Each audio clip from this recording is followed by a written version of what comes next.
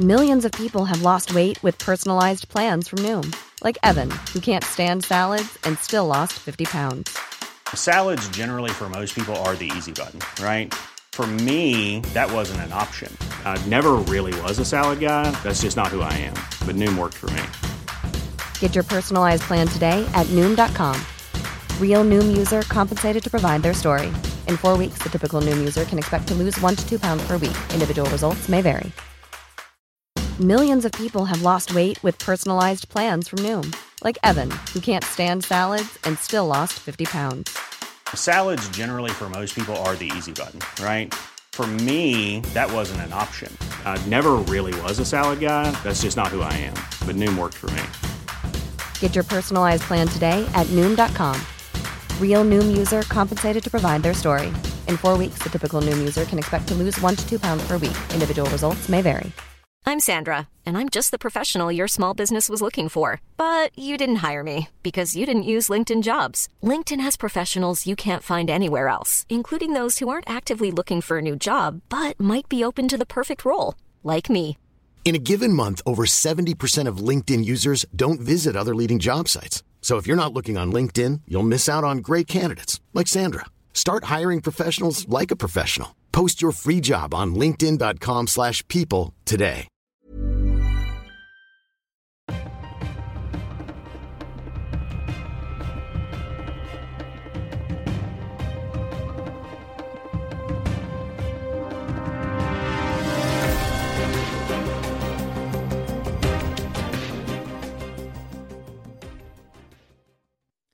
Ja, då säger vi varmt välkomna till ännu ett nytt avsnitt av dagens Juridikpodden. Som vanligt sitter jag, William Eriksson, här i studion tillsammans med Stefan Wahlberg. Du är välkommen. Ja, tack. Hej. Med oss i studion har vi också en särskild gäst idag, Lova Nyqvist Sköld. Du är jättevälkommen, du med. Tackar.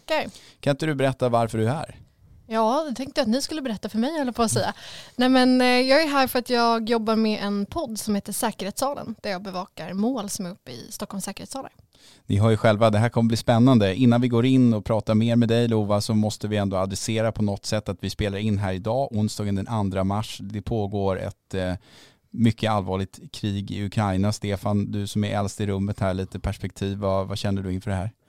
Det är hemskt, det är förskräckligt och det är någonting som man hade hoppats fram till för bara ett par veckor sedan att man överhuvudtaget inte skulle behöva vara med om, och nu är vi där igen där man var 1939, att vi har ett nytt krig i Europa och man hoppas att det här kommer att få ett hastigt slut.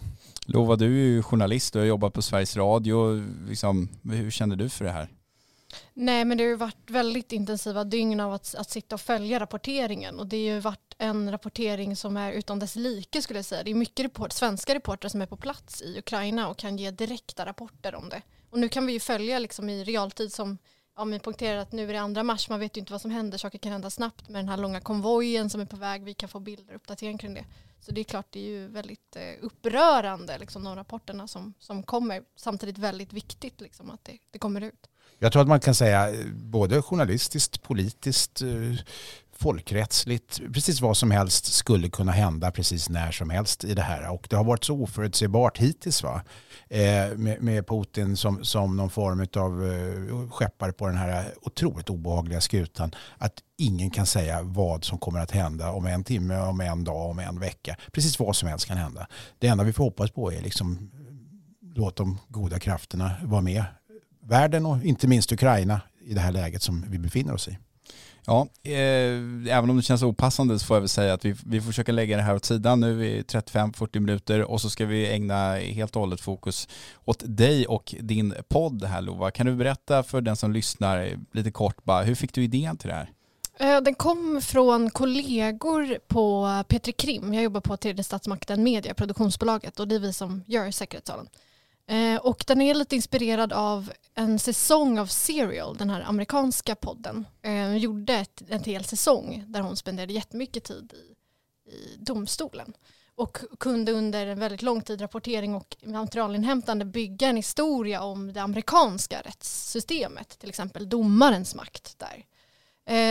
Så det var lite där idén föddes på något sätt. Och vad skulle man kunna hitta en liknande rapportering där man är en fluga på väggen och så kan berätta en historia om det svenska rättssystemet.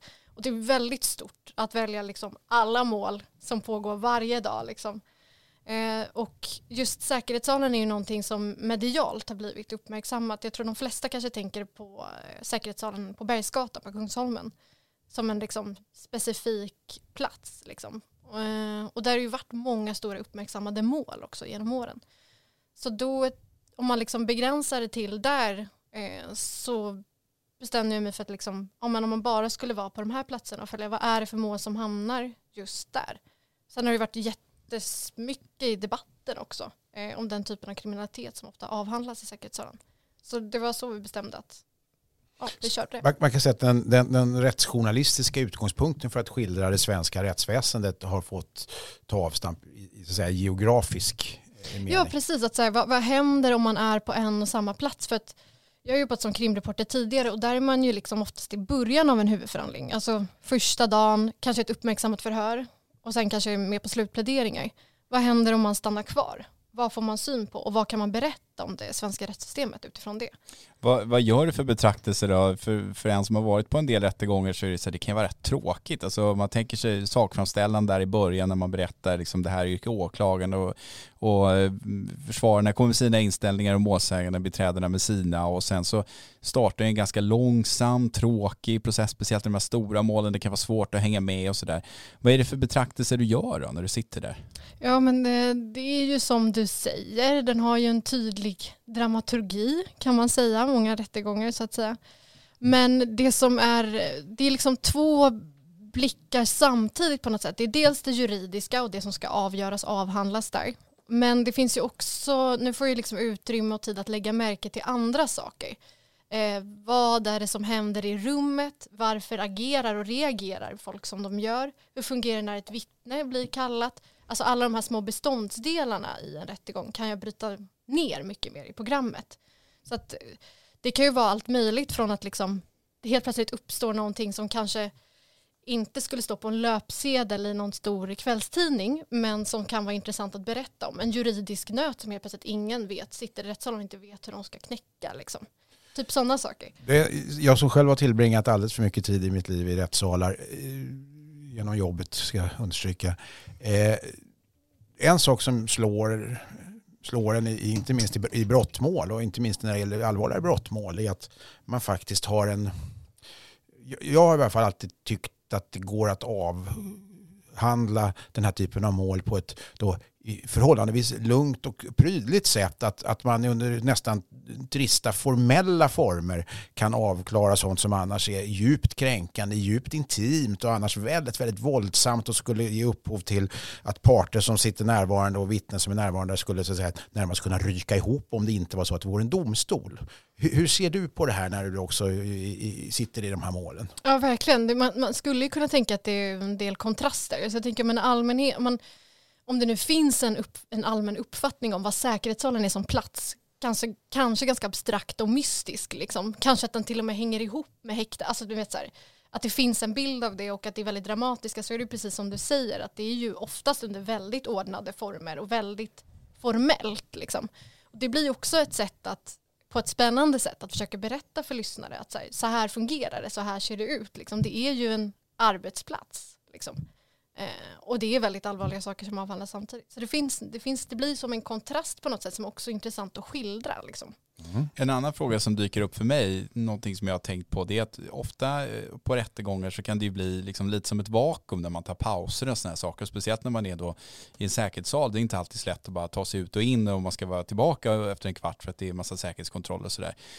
Är det många åhörare som är där och kanske är anhöriga eller någonting som blir nyfikna på dig och undrar vad du pysslar med där? Nästan kan verka lite undrande till varför du är där överhuvudtaget. Absolut. Speciellt om det är... Det var ju ett väldigt långt... När jag började med det här, jag började i september. Och då hoppade jag in, kan man säga. Då hade den redan påbörjats det stora vid Stockholms tingsrätt, alltså växlingskontoret. Och då...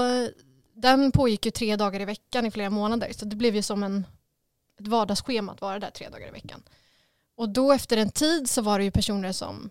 det är bra att veta också som journalist att man har tid på sig. Det behöver liksom inte in, få storyn, få den här rösten och sen ut. Som det ofta kan bara att man så, jag måste få den här advokaten och sen vidare typ. Och då blir ju personer nyfikna om vem, för tidigare kanske man blir tydligt att här är journalisten, sitter bland de andra journalisterna. Nu är det bara jag där. Så att det väcks nog en annan nyfikenhet. Det var ju också många advokater i början som förstod inte nästan vad jag gjorde där, höll jag på att säga. Men liksom så här, vad intressant av det här liksom. Som tänkte att det här är ju bara en del av min vardag liksom, av mitt jobb. Men över tid så uppstod ju situationer, och just i raster och pauser vid kaffemaskinen på Bergsgatan tycker jag är jättebra plats. Det är liksom som ett litet vattenhål för att fånga liksom röster och reaktioner. Så att från början var nog kanske människor lite så här, vad är jag ute efter typ. Men sen efter ett tag så fick jag göra klart, jag kommer vara kvar här liksom. Jag kommer hänga på. Du vill prata lite om den så här, praktiska utformningen närmast utav processordningen i Sverige alldeles nyss när det gäller brottmål. Då, i det här fallet grövre brottmål där det finns säkerhetsaspekter. Och att det trots allt går rätt lugnt och formellt till och sådär. Vad säger den svenska rättegångsordningen om Sverige och den svenska synen på juridiken och den formella framställningen? Jag menar, om man drar en parallell för en sekund till politiken så kan man säga att även den svenska riksdagen är ganska formell och vågar på så tråkig i sin verklighet om man jämför med till exempel Storbritanniens parlament där det är ett jäkla liv. Va? Den svenska rättssalen har en viss form som den följer och sådär.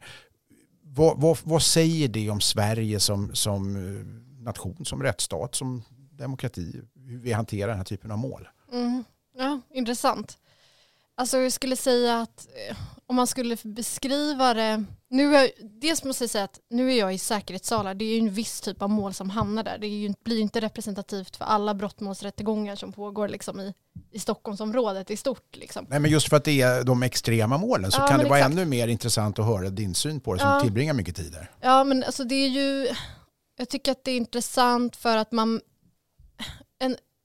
en intressant, jag kan ta ett exempel bara från häromveckan. Där blev det att den här nya bestämmelsen som handlar om att spela upp i videoinspelade polisförhör tidigare, det ska väga tyngre som bevisning. Där blev det ju liksom från att den bestämmelsen trädde i kraft, alltså kunde följa liksom från att den föreslogs till att den trädde i kraft till att den skulle implementeras i domstolen. Det kändes liksom som en sån liten modell över liksom lagstiftningen och sen myndighetsutövning liksom. Och det kändes också väldigt, och då uppstod en situation där de inte riktigt visste. I det fallet så spelades det upp 2 polisförhör varpå ett vittne berättar 2 olika versioner av en händelse. Och sen var det vittnet kallat till rättssalen liksom.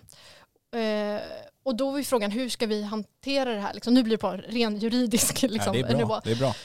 Men så hur ska vi se det här som ett kompletterande förhör? Ska vi se det här som ett ska vi ta om allting igen? Liksom, sådär. Och det tycker jag var på något sätt, jag vet inte om det är svar på din fråga, men det för först jag tänkte på liksom, att det blir väldigt representativt på något sätt. Att vi lever i en tid där det, speciellt efter det här 34-punktsprogrammet från regeringen, att det liksom har kommit in och hur det mottas på något sätt. Liksom. Att det ändå har gått relativt snabbt. Liksom. Men också präglat av lite det du var inne på för att beskriva stämningen på något sätt. Att den är ändå väldigt, skulle jag säga, lugn. Kanske en generationsfråga också. Liksom, vilken plats man tar i salen som åklagare, advokat och sådär. Men förhåller sig väldigt liksom formell. Så. Ska vi bara förklara för de lyssnare som inte nödvändigtvis hänger med i processordningen att det här handlar om den, om vi kallar det för det undantaget från den så kallade uppenbarhetsrekvisitet eller uppenbarhetsprincipen. Heter det inte alls, det heter omedelbarhetsprincipen. Nu blandar jag och ger friskt här. Omedelbarhetsprincipen som trädde i kraft vid årsskiftet som innebär att man, om det lämpligen kan ske som det står i den nya bestämmelsen i rättegångsbalken, kan hålla förhör före huvudförhandlingen som får en större betydelse än den tidigare har fått under huvudförhandlingen. Exakt. Så har jag redogjort för i korthet. Ja, visst, det var väl bra. Den heter då inte vad jag sa inledningsvis utan den heter alltså omedelbarhetsprincip. Tack. Jaha, efter starka önskemål från åklagarna kan man väl säga att den drevs igenom. Men jag tänker på mediebilden av de här rättegångarna som handlar om de allra grövsta kriminella. Den har ibland präglats av att det kan bli väldigt stökigt när människor som från antingen en rivaliserande gäng eller liknande eller andra personer som är anhöriga eller på något sätt besöker de här rättegångarna. Det har varit rättegångar som har fått ställas in till följd av att det har varit stökigt och sådär. Samtidigt har ju vi på Dagens Juridik ganska ofta fått höra röster från människor som verkar mycket i domstolarna som säger nej men det där stämmer inte, det är en felaktig mediebild att det skulle vara så pass stökigt för de här i rättegångarna. Vad är din reflektion kring det här? Är det stökigt? Alltså som jag har punkterat inledningsvis så följer jag viss typ av mål för att jag följer dem i säkerhetssalen och de är ju satta där av en anledning. Det kanske finns av säkerhetsskäl helt enkelt. Det kanske finns en hotbild, ofta är det kanske att det finns en misstänkt nätverkskoppling liksom. Och de jag har varit på sedan i september, liksom de säkerhetssalshuvudförhandlingarna har inte varit den typen av incidenter. Det har varit vid en rättegång som var ett mord på Årstabron som var i säkerhetssalen på Södertörns tingsrätt. Och där uppstod det ju flera incidenter och det var liksom, av de jag varit på ovanligt att det var så pass många i ett och samma mål. Liksom. Så det är också så svårt att definiera det här stöket. Liksom. För det resulterade ju i polisanmälningar liksom, och inte bara en ordningsstörning så att säga, på åhörarplats. Så att jag kan förstå den. Nu har inte jag den helhetsbilden liksom, utan kan bara prata utifrån de jag har varit på, så har det inte varit så mycket stök. Men om man liksom inte tänker på det allra värsta som kan inträffa, nämligen att alltså, folk begår rena brott på åhörarbänken då, men anhöriga till olika delar till en liksom, på ena sidan en åtalad och andra sidan ett brottsoffer, kan de ryka ihop kanske till exempel? Ja, alltså det var väl det som har varit misstanken i en av de här incidenterna som gällde Årstabron. Liksom. Och rent historiskt så finns det ju liksom exempel på det såklart. Men under den tiden jag har bevakat det så är det så här, ja det är en öppen förhandling. Liksom. Och personer som har kopplingar till någon i salen kommer ju vilja komma dit och se. Liksom. Så att det är just därför man kanske, om det finns en anledning till det, så har ju polisen gått in och gjort utifrån underrättelseinformation gjort en bedömning att men här kanske vi behöver ordningsvakter på plats, vi behöver polis på plats och sånt. Just för att sånt liksom inte ska hända. Så att jag vet inte om det är en orsak till att det inte händer, om ni förstår vad jag menar. Liksom. Men, mycket tror du kan spela in att det är så här stundens allvar? Eller man kan ju tycka så här att vanliga gamla gråtjuvar har ju ofta en respekt för både det regelverk som de då slåss emot men ändå har respekt för och de kan spelets regler in i rättssalen. Så här. Nu har vi faktiskt en kriminalitet där man då kanske känner ett öppet förakt för rättsstatsprinciper och att den här domaren skiter jag högaktningsfullt i vad hen tycker och så vidare. Tycker du att det är någonting som avspeglar sig att i de här säkerhetssalarna att det finns en brist på respekt för systemet och de personer som representerar systemet, typ domare och för den delen åklagare också? Nej, skulle jag säga. Ibland har det ju varit att ordförande fått gå in och liksom påpekat liksom sättet att kanske svara på frågor och sådär. Men det gäller även advokater och åklagare under tiden jag har följt förhandlingar liksom, som ju ordförandes uppgift är såklart. Men det har ju förekommit liksom, men inte att det skulle vara en helhetsbild av att man inte respekterar liksom, systemet eller sådär. Sen har det varit en del förhandlingar där det tilltalade kanske inte vill svara på vissa frågor eller väljer att svara på inga frågor alls. Liksom. Men nej, det är svårt att säga att det skulle generellt vara att man liksom inte som tilltalad då liksom inte visar uppenbart att man inte har någon respekt. Sen kan det finnas en viss självbevarelsedrift i det också, att även om du har en bristande respekt för systemet och rättsstatliga principer så kanske du förstår att sitter du i en rättssal och inte beter dig som man bör bete sig så kommer det åtminstone inte vara till gagn för din egen sak, skulle jag kunna tänka mig. Jag vet inte vad du säger om det. Jo, men så kan det vara. Ja. En annan fråga som jag tycker är intressant är det vi har under några års tid haft ganska hetska debatter mellan advokater och åklagare som naturligtvis, vilket de kanske borde ha, har olika uppfattningar i olika frågor, och det har ibland pratats om att den här ganska hårda stämningen som finns på debattsidor och liknande ibland också existerar i rättssalarna. Jag vet att man har tagit fram någon sån här code of conduct mellan domstolen, advokatsamfundet och åklagarmyndigheten där man säger att så här ska vi inte tilltala varandra, så här ska vi göra, så ska vi göra. Vad är dina reflektioner kring stämningen i rättssalen när det gäller just kanske åklagare, advokater, målsägandebiträde? Har du gjort någon reflektion kring det? Ja, men det kan ju hetta till ibland liksom. Och kan ha föranlett också att liksom, ordförande då väljer att säga till. Liksom. Men det är också pratat och ställt den frågan rakt ut till åklagare och advokater. Liksom. Och det är ju så lite grann. Som den uppfattningen jag har fått är att det som sker i salen är att vi liksom det finns 2 olika intressen. Och med det så kommer det liksom eventuellt också komma in känslor i det. Liksom, när man vill göra övertyganden. Liksom. Men utanför salen så är det inte så. Liksom.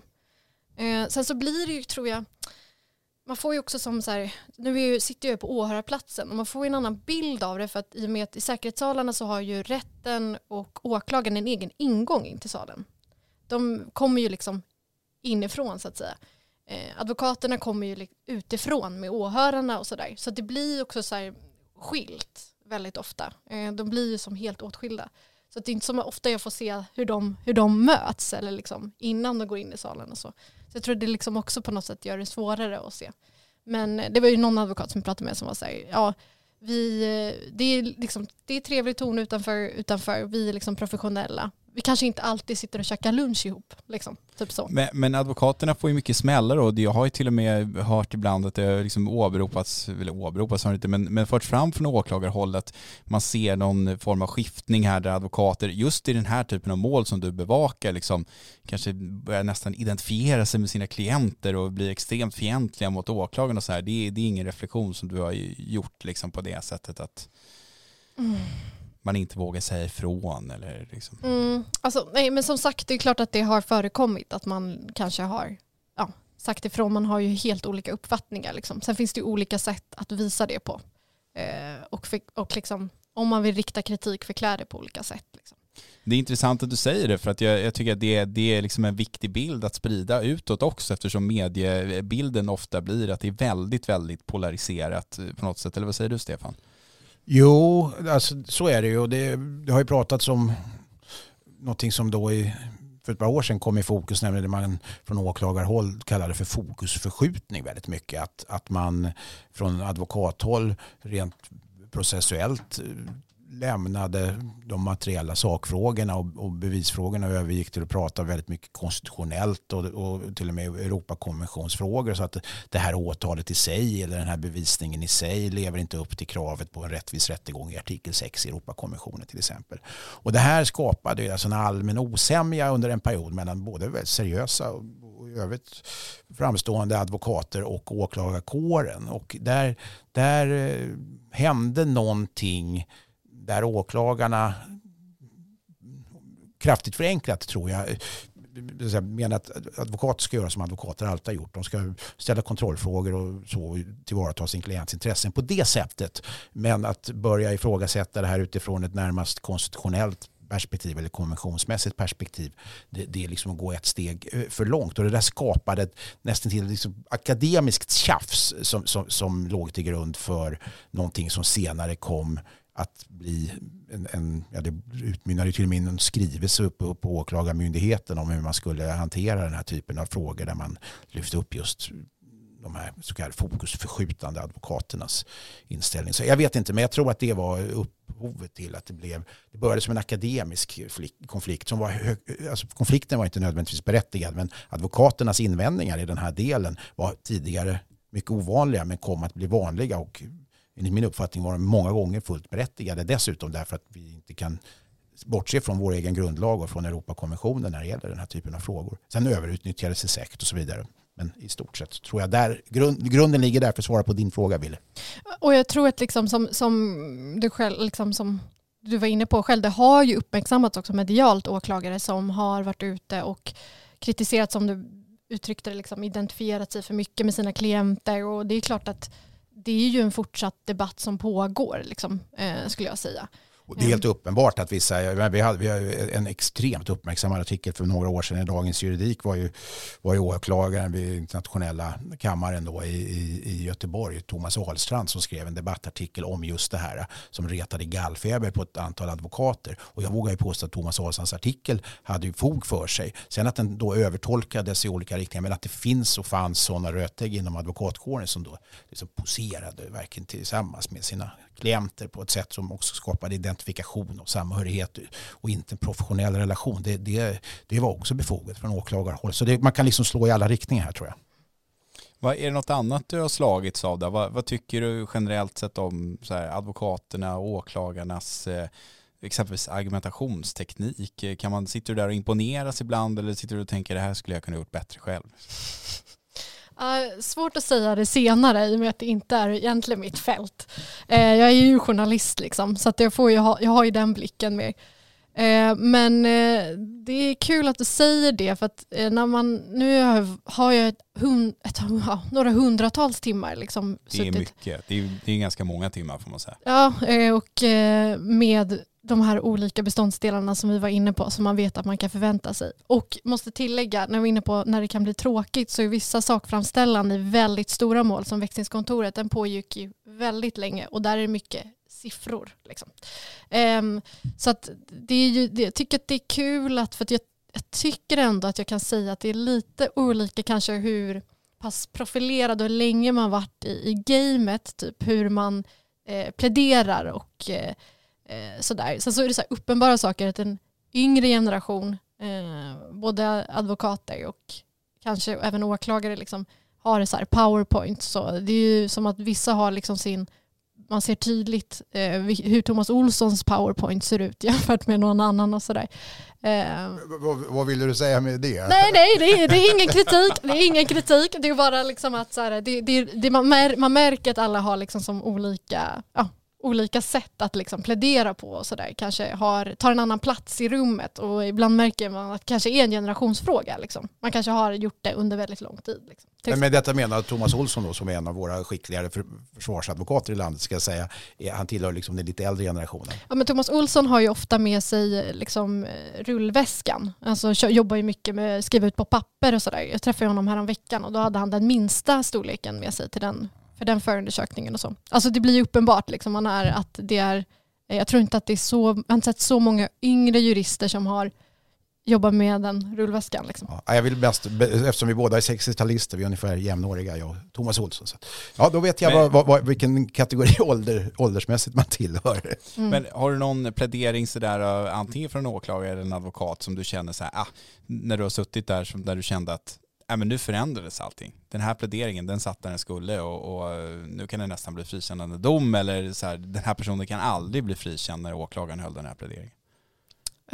Nej, jag har nog inte tänkt så, varken åt något håll. Liksom, att så här, nu kommer det leda till det ena eller det andra. Det blir ju också speciellt om man har följt, nu har inte jag koll på en hel förundersökning och liksom på den nivån som de har. Men på något sätt har man ju följt lite, i och med att få följa en hel rättsprocess har man ju följt också liksom alla de här beståndsdelarna. Så det blir ju för en själv som en typ av sammanfattning som kanske låter fult att säga. Alltså, om att det är där man ska lägga in och övertyga. Liksom. Men nej, jag kan inte säga att det är någon som jag liksom värderar eller ger poäng till. Liksom, så, på det sättet. Underbetyg nästan till både advokater och åklagare. Ja, men jag tänker också att liksom, i min roll som journalist så är det liksom inte riktigt det jag är ute efter där. Nej, men man kan ju ändå få känslan så här att det här var en fruktansvärt bra plädering som satt där den skulle, eller liksom en argumentation där man känner att det blir svårt för den andra parten att försvara sig mot det här eller någonting sånt. Alltså så här, Willes fråga tycker jag är mer intressant än bara juridiskt och för den delen journalistiskt också. Det är nämligen så att väldigt många, nu är du en erfaren kriminalreporter, men väldigt många som sätter sin fot för första gången i en rättssal får en aha-upplevelse av att, om man inte är part ska säga utan som åhörare, att det här pingpongspelet, att det är självklart när åklagaren lägger fram sin sak att det är som åklagaren påstår. Sen kommer försvaret och säger någonting, men det här var inte så självklart alls. Och om man lyckas lyfta sig upp till en högre nivå av helikopterseende så kan man kanske tänka till, men det här är ju inte alls ställt bort om rimligt tvivel åtminstone. Va? Och så får åklagaren tillbakavisa det här med sin bevisning. Och det här, som man ska säga, tvivlet som studsar och till slut ska utkristalliseras i någon form av då friande eller fällande dom är många gånger en upplevelse för människor, har jag förstått, första gången de ser en rättegång. Kan du beskriva hur du ser på den saken? Men så är det ju, absolut. Det vill jag ändå säga att det ju är. För att man får ju se det prövas. Och det jag tycker är intressant med det här, för att i och med att det inte finns så många journalister som liksom har gjort den här typen av satsning, att få vara med en hel rättsprocess, utan som jag nämnde tidigare, man är där liksom lite grann, kanske någon dag eller 2, och sen har man läst förundersökningen.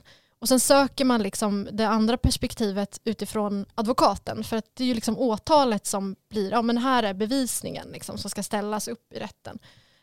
Och så söker man en advokat som får uttala sig om det. Och ibland så vill ju liksom kanske klienterna ha bett om att säga, jag vill inte att du uttalar dig, eller du ska uttala dig väldigt kort. Och då har man ju de här beståndsdelarna att jobba med. När man sitter i rättssalen och får följa det, då är det som en, för mig som kriminalreporter blev det ju liksom en ny upplevelse också, att få se en helhetsbild på det.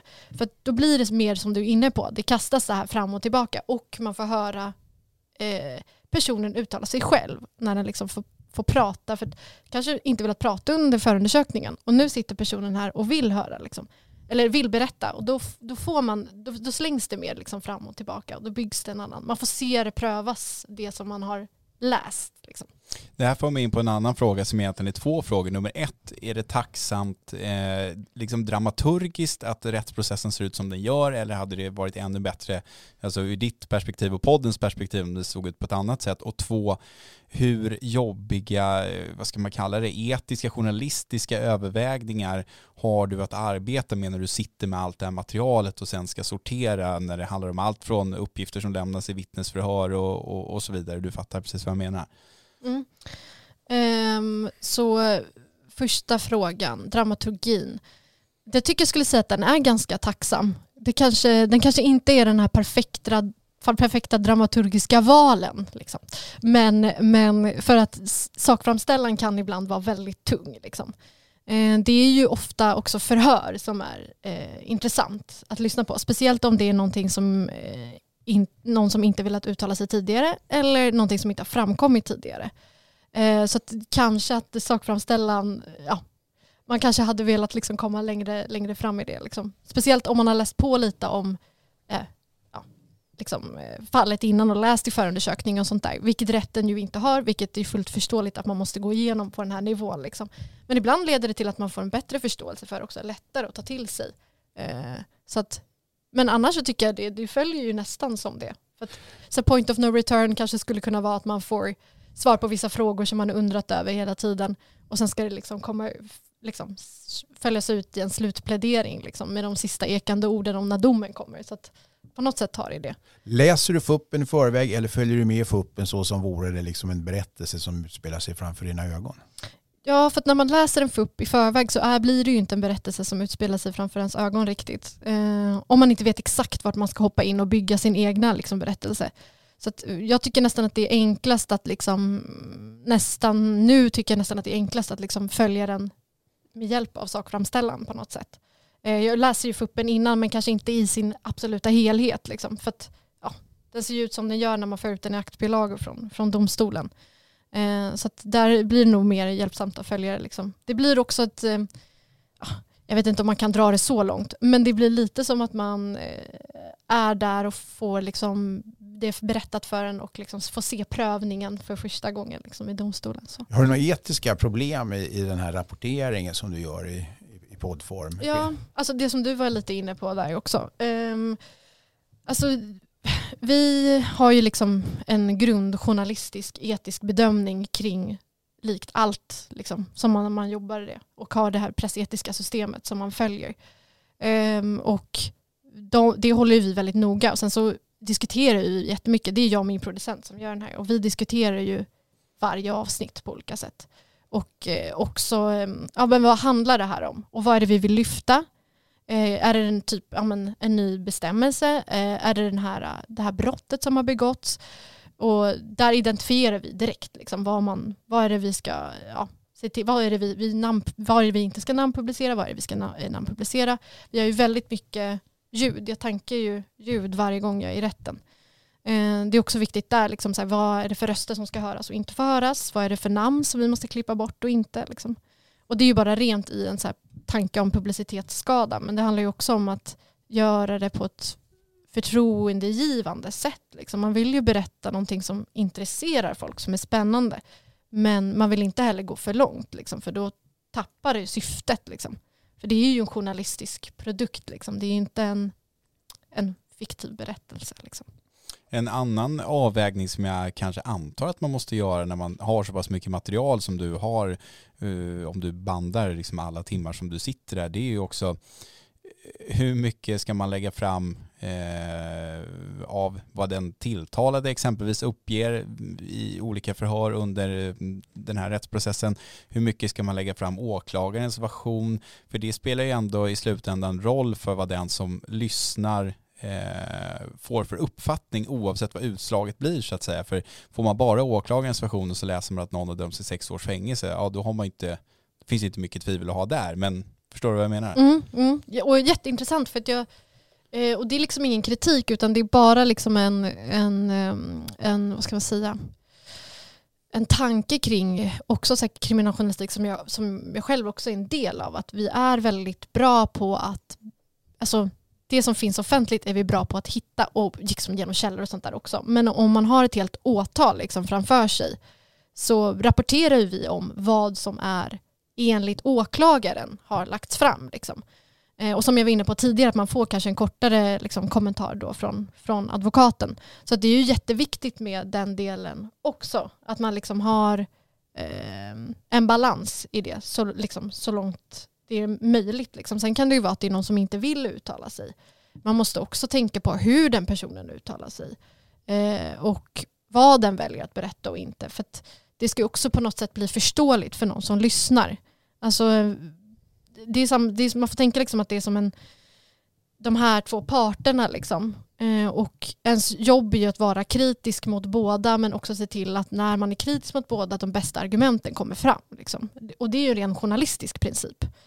Så att det är ju också en viktig del i det. Liksom. Men hur lätt är det att man landar i det här med att det är klart att åklagaren är alltid har rätt, och vi ser ju här och han hade inte väckt eller hon hade inte väckt åtal om det inte hade funnits skäl för det. Så att du liksom presumerar trots allt en åklagarsida från början. Hur svårt är det att frigöra sig från det?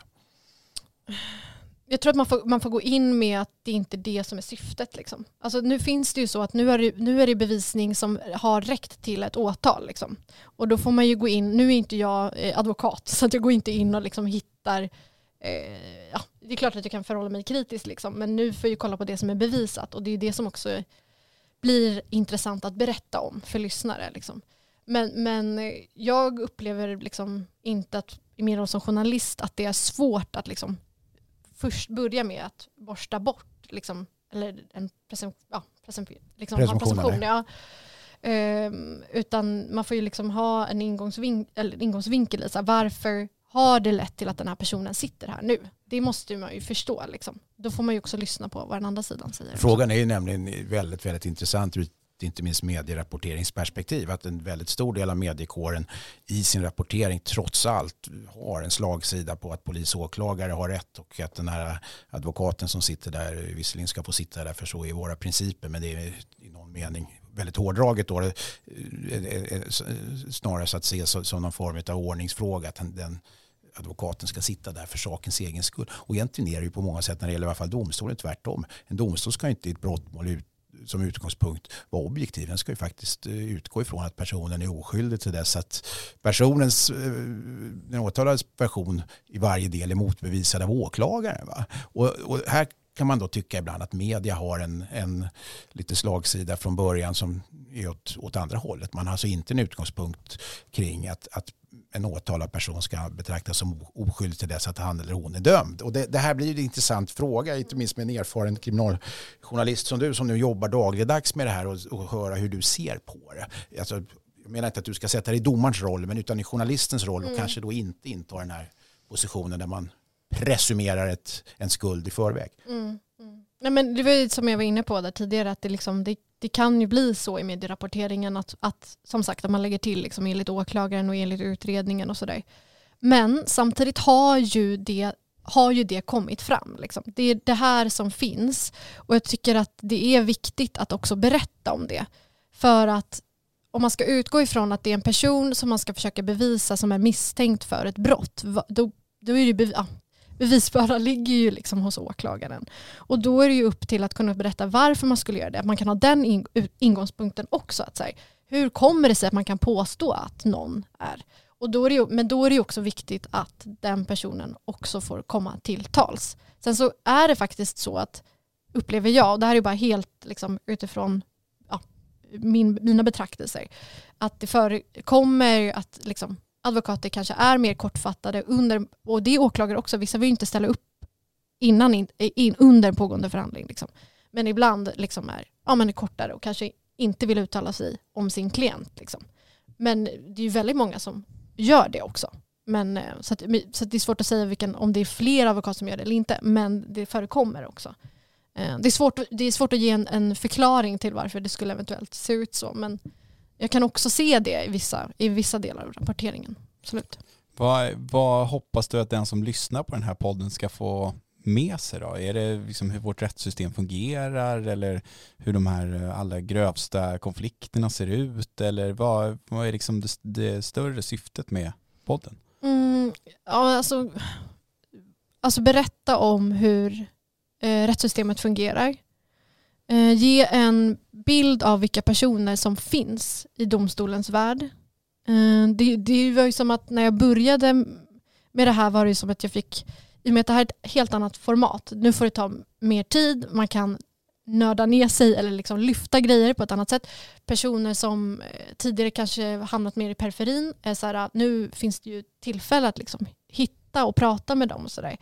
Att också försöka skildra personerna som befinner sig i domstolens värld. Och då kan det ju vara advokater, åklagare, domare, ordningsvakt, anhörig, åhörare. Alltså vilka är det som befinner sig där? För jag tror att det ändå på något sätt ger en större förståelse vad en domstol kan vara. Och hur ett rättsväsende ser ut. Liksom. Så att det är syftet. Och det är ju väldigt medialt rapporterat om väldigt många av de här.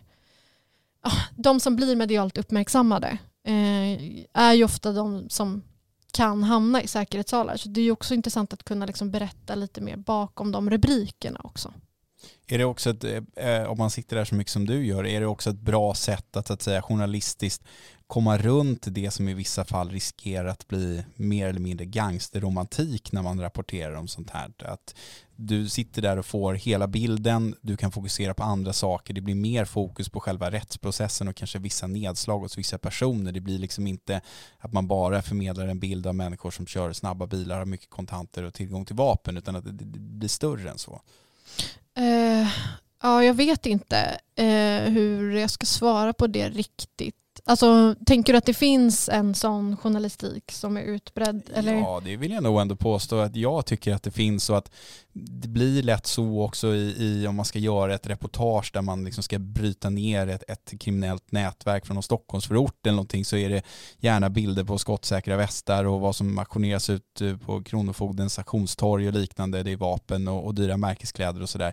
Men sitter man där så många timmar som du gör, så kanske det är lättare att komma runt den typen av journalistik genom att man kan ge en mycket bredare bild av vad det här faktiskt handlar om, nämligen en rättsprocess där någon ska bevisas antingen skyldig eller oskyldig. Ja, alltså det är ju någonting som inte finns i annan, så vitt jag vet, i annan kriminalbevakning. Liksom. Och det finns ju väldigt mycket poddar där ute nu. Det finns ett stort intresse. Och de låter och är på olika sätt liksom, och tar upp olika fall. Men just den här typen av podd finns det ju inte. Liksom, som är bara i domstolarna. Liksom. Det finns ju en annan podd som följer rättegångar, men den här närvaron som vi har liksom, i säkerhetssalen finns ju inte. Så att det gör ju att den ändå förhoppningsvis är in och kompletterar liksom, en större bevakning om kriminalitet men också rättsväsendet. Och hur viktig tycker du, för liksom, att podden ska bli så bra som möjligt, din närvaro just där och då, och att du inte bara sitter och lyssnar på inspelade band från själva förhandlingen?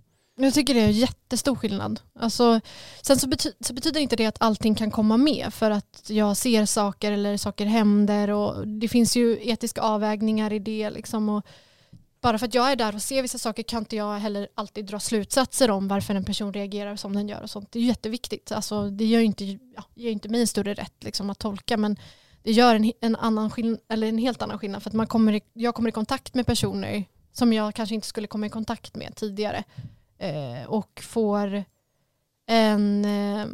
men bygger ju liksom ett förtroende hos personer liksom som journalist och får liksom, när saker får ske liksom naturligt och det är pauser och jag är alltid kvar liksom, då händer ju saker som blir intressanta att ta upp liksom, och göra intervjuer om och sånt. Så att jag tycker närvaron är liksom den viktigaste. Alltså det hade varit jättesvårt tycker jag att göra den här podden och bara sitta och lyssna på band. Alltså det känns som att närvaron är det som gör det. Liksom. Man blir lite nyfiken här, så lite handen på hjärta-fråga till journalist. Men man får ett känsla av att du har en ambition åtminstone som inte bara är den vanliga dramaturgin och berätta ett kriminalfall från ax till limpa och göra det spännande och om jag får använda uttrycket då nice to have, utan att det finns lite need to have i det här. Det finns någon lite nästan till pedagogisk ambition att du skulle vilja berätta så här fungerar en rättegång i synnerhet. Hur ser du på den där balansgången mellan att det ska vara både need to have och nice to have? Ja, alltså det är en balansgång. Det är det. Och där får man ju liksom tänka sig för att eller, om man följer ett fall så får man ju tänka så här, vad är intressant och vad kul liksom att berätta om från den här platsen. Och det är en balansgång mellan de två. Jag tycker att det finns försöker ju liksom göra det för att berätta om den här världen och sådär. Men mycket handlar också om att om jag är där och jag vet ju inte vad som kommer komma med. Det är liksom den ingången också. Den kanske är lite mer nice to have. Att så här, nu sitter jag där, om jag sitter där den här eftermiddagen kanske det här händer. Då tar vi med det till nästa avsnitt liksom. Att man låter ändå platsen på något sätt leda berättelsen framåt lite grann. Och men det är det som jag tycker låter så unikt med det där. För att normalt i kriminaljournalistiska sammanhang så brukar man ju vara lokaliserat, gjort själva scenen är brottsplatsen, fyndplatsen, flyktvägen, allt vad det nu kan vara. Här är utgångspunkten rent geografiskt en fysisk säkerhetssal och utifrån det här plattformen berättar vi historien och inte låter oss förflyttas ut till den dramatiska scen där det här utspelade sig från början, utan utgångspunkten är här och nu. Va? Är det här en genomtänkt strategi som ni har? Alltså? Ja, men det är det.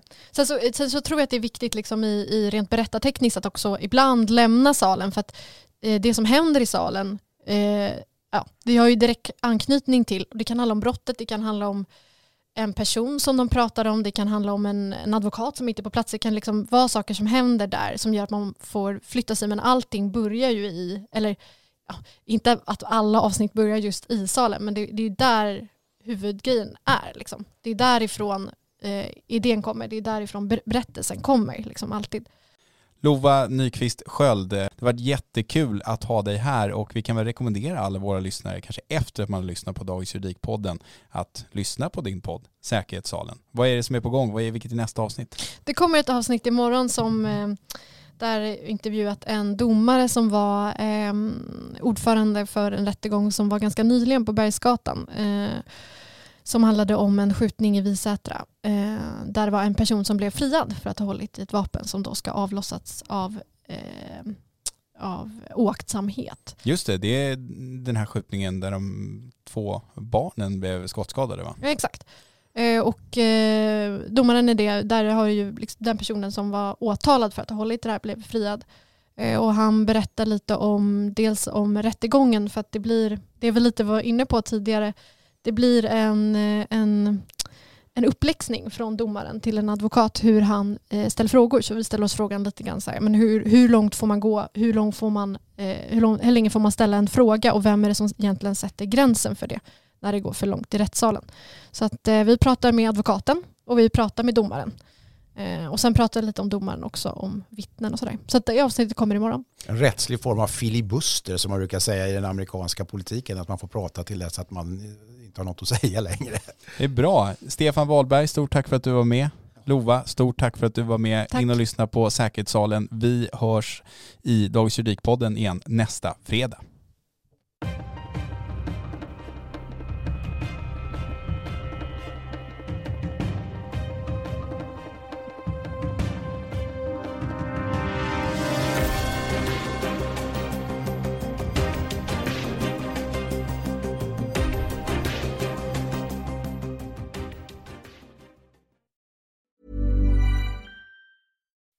When you make decisions for your company, you look for the no-brainers. If you have a lot of mailing to do, Stamps.com is the ultimate no-brainer. Use the Stamps.com mobile app to mail everything you need to keep your business running with up to 89% off USPS and UPS. Make the same no-brainer decision as over 1 million other businesses with Stamps.com. Use code PROGRAM for a special offer. That's Stamps.com, code PROGRAM.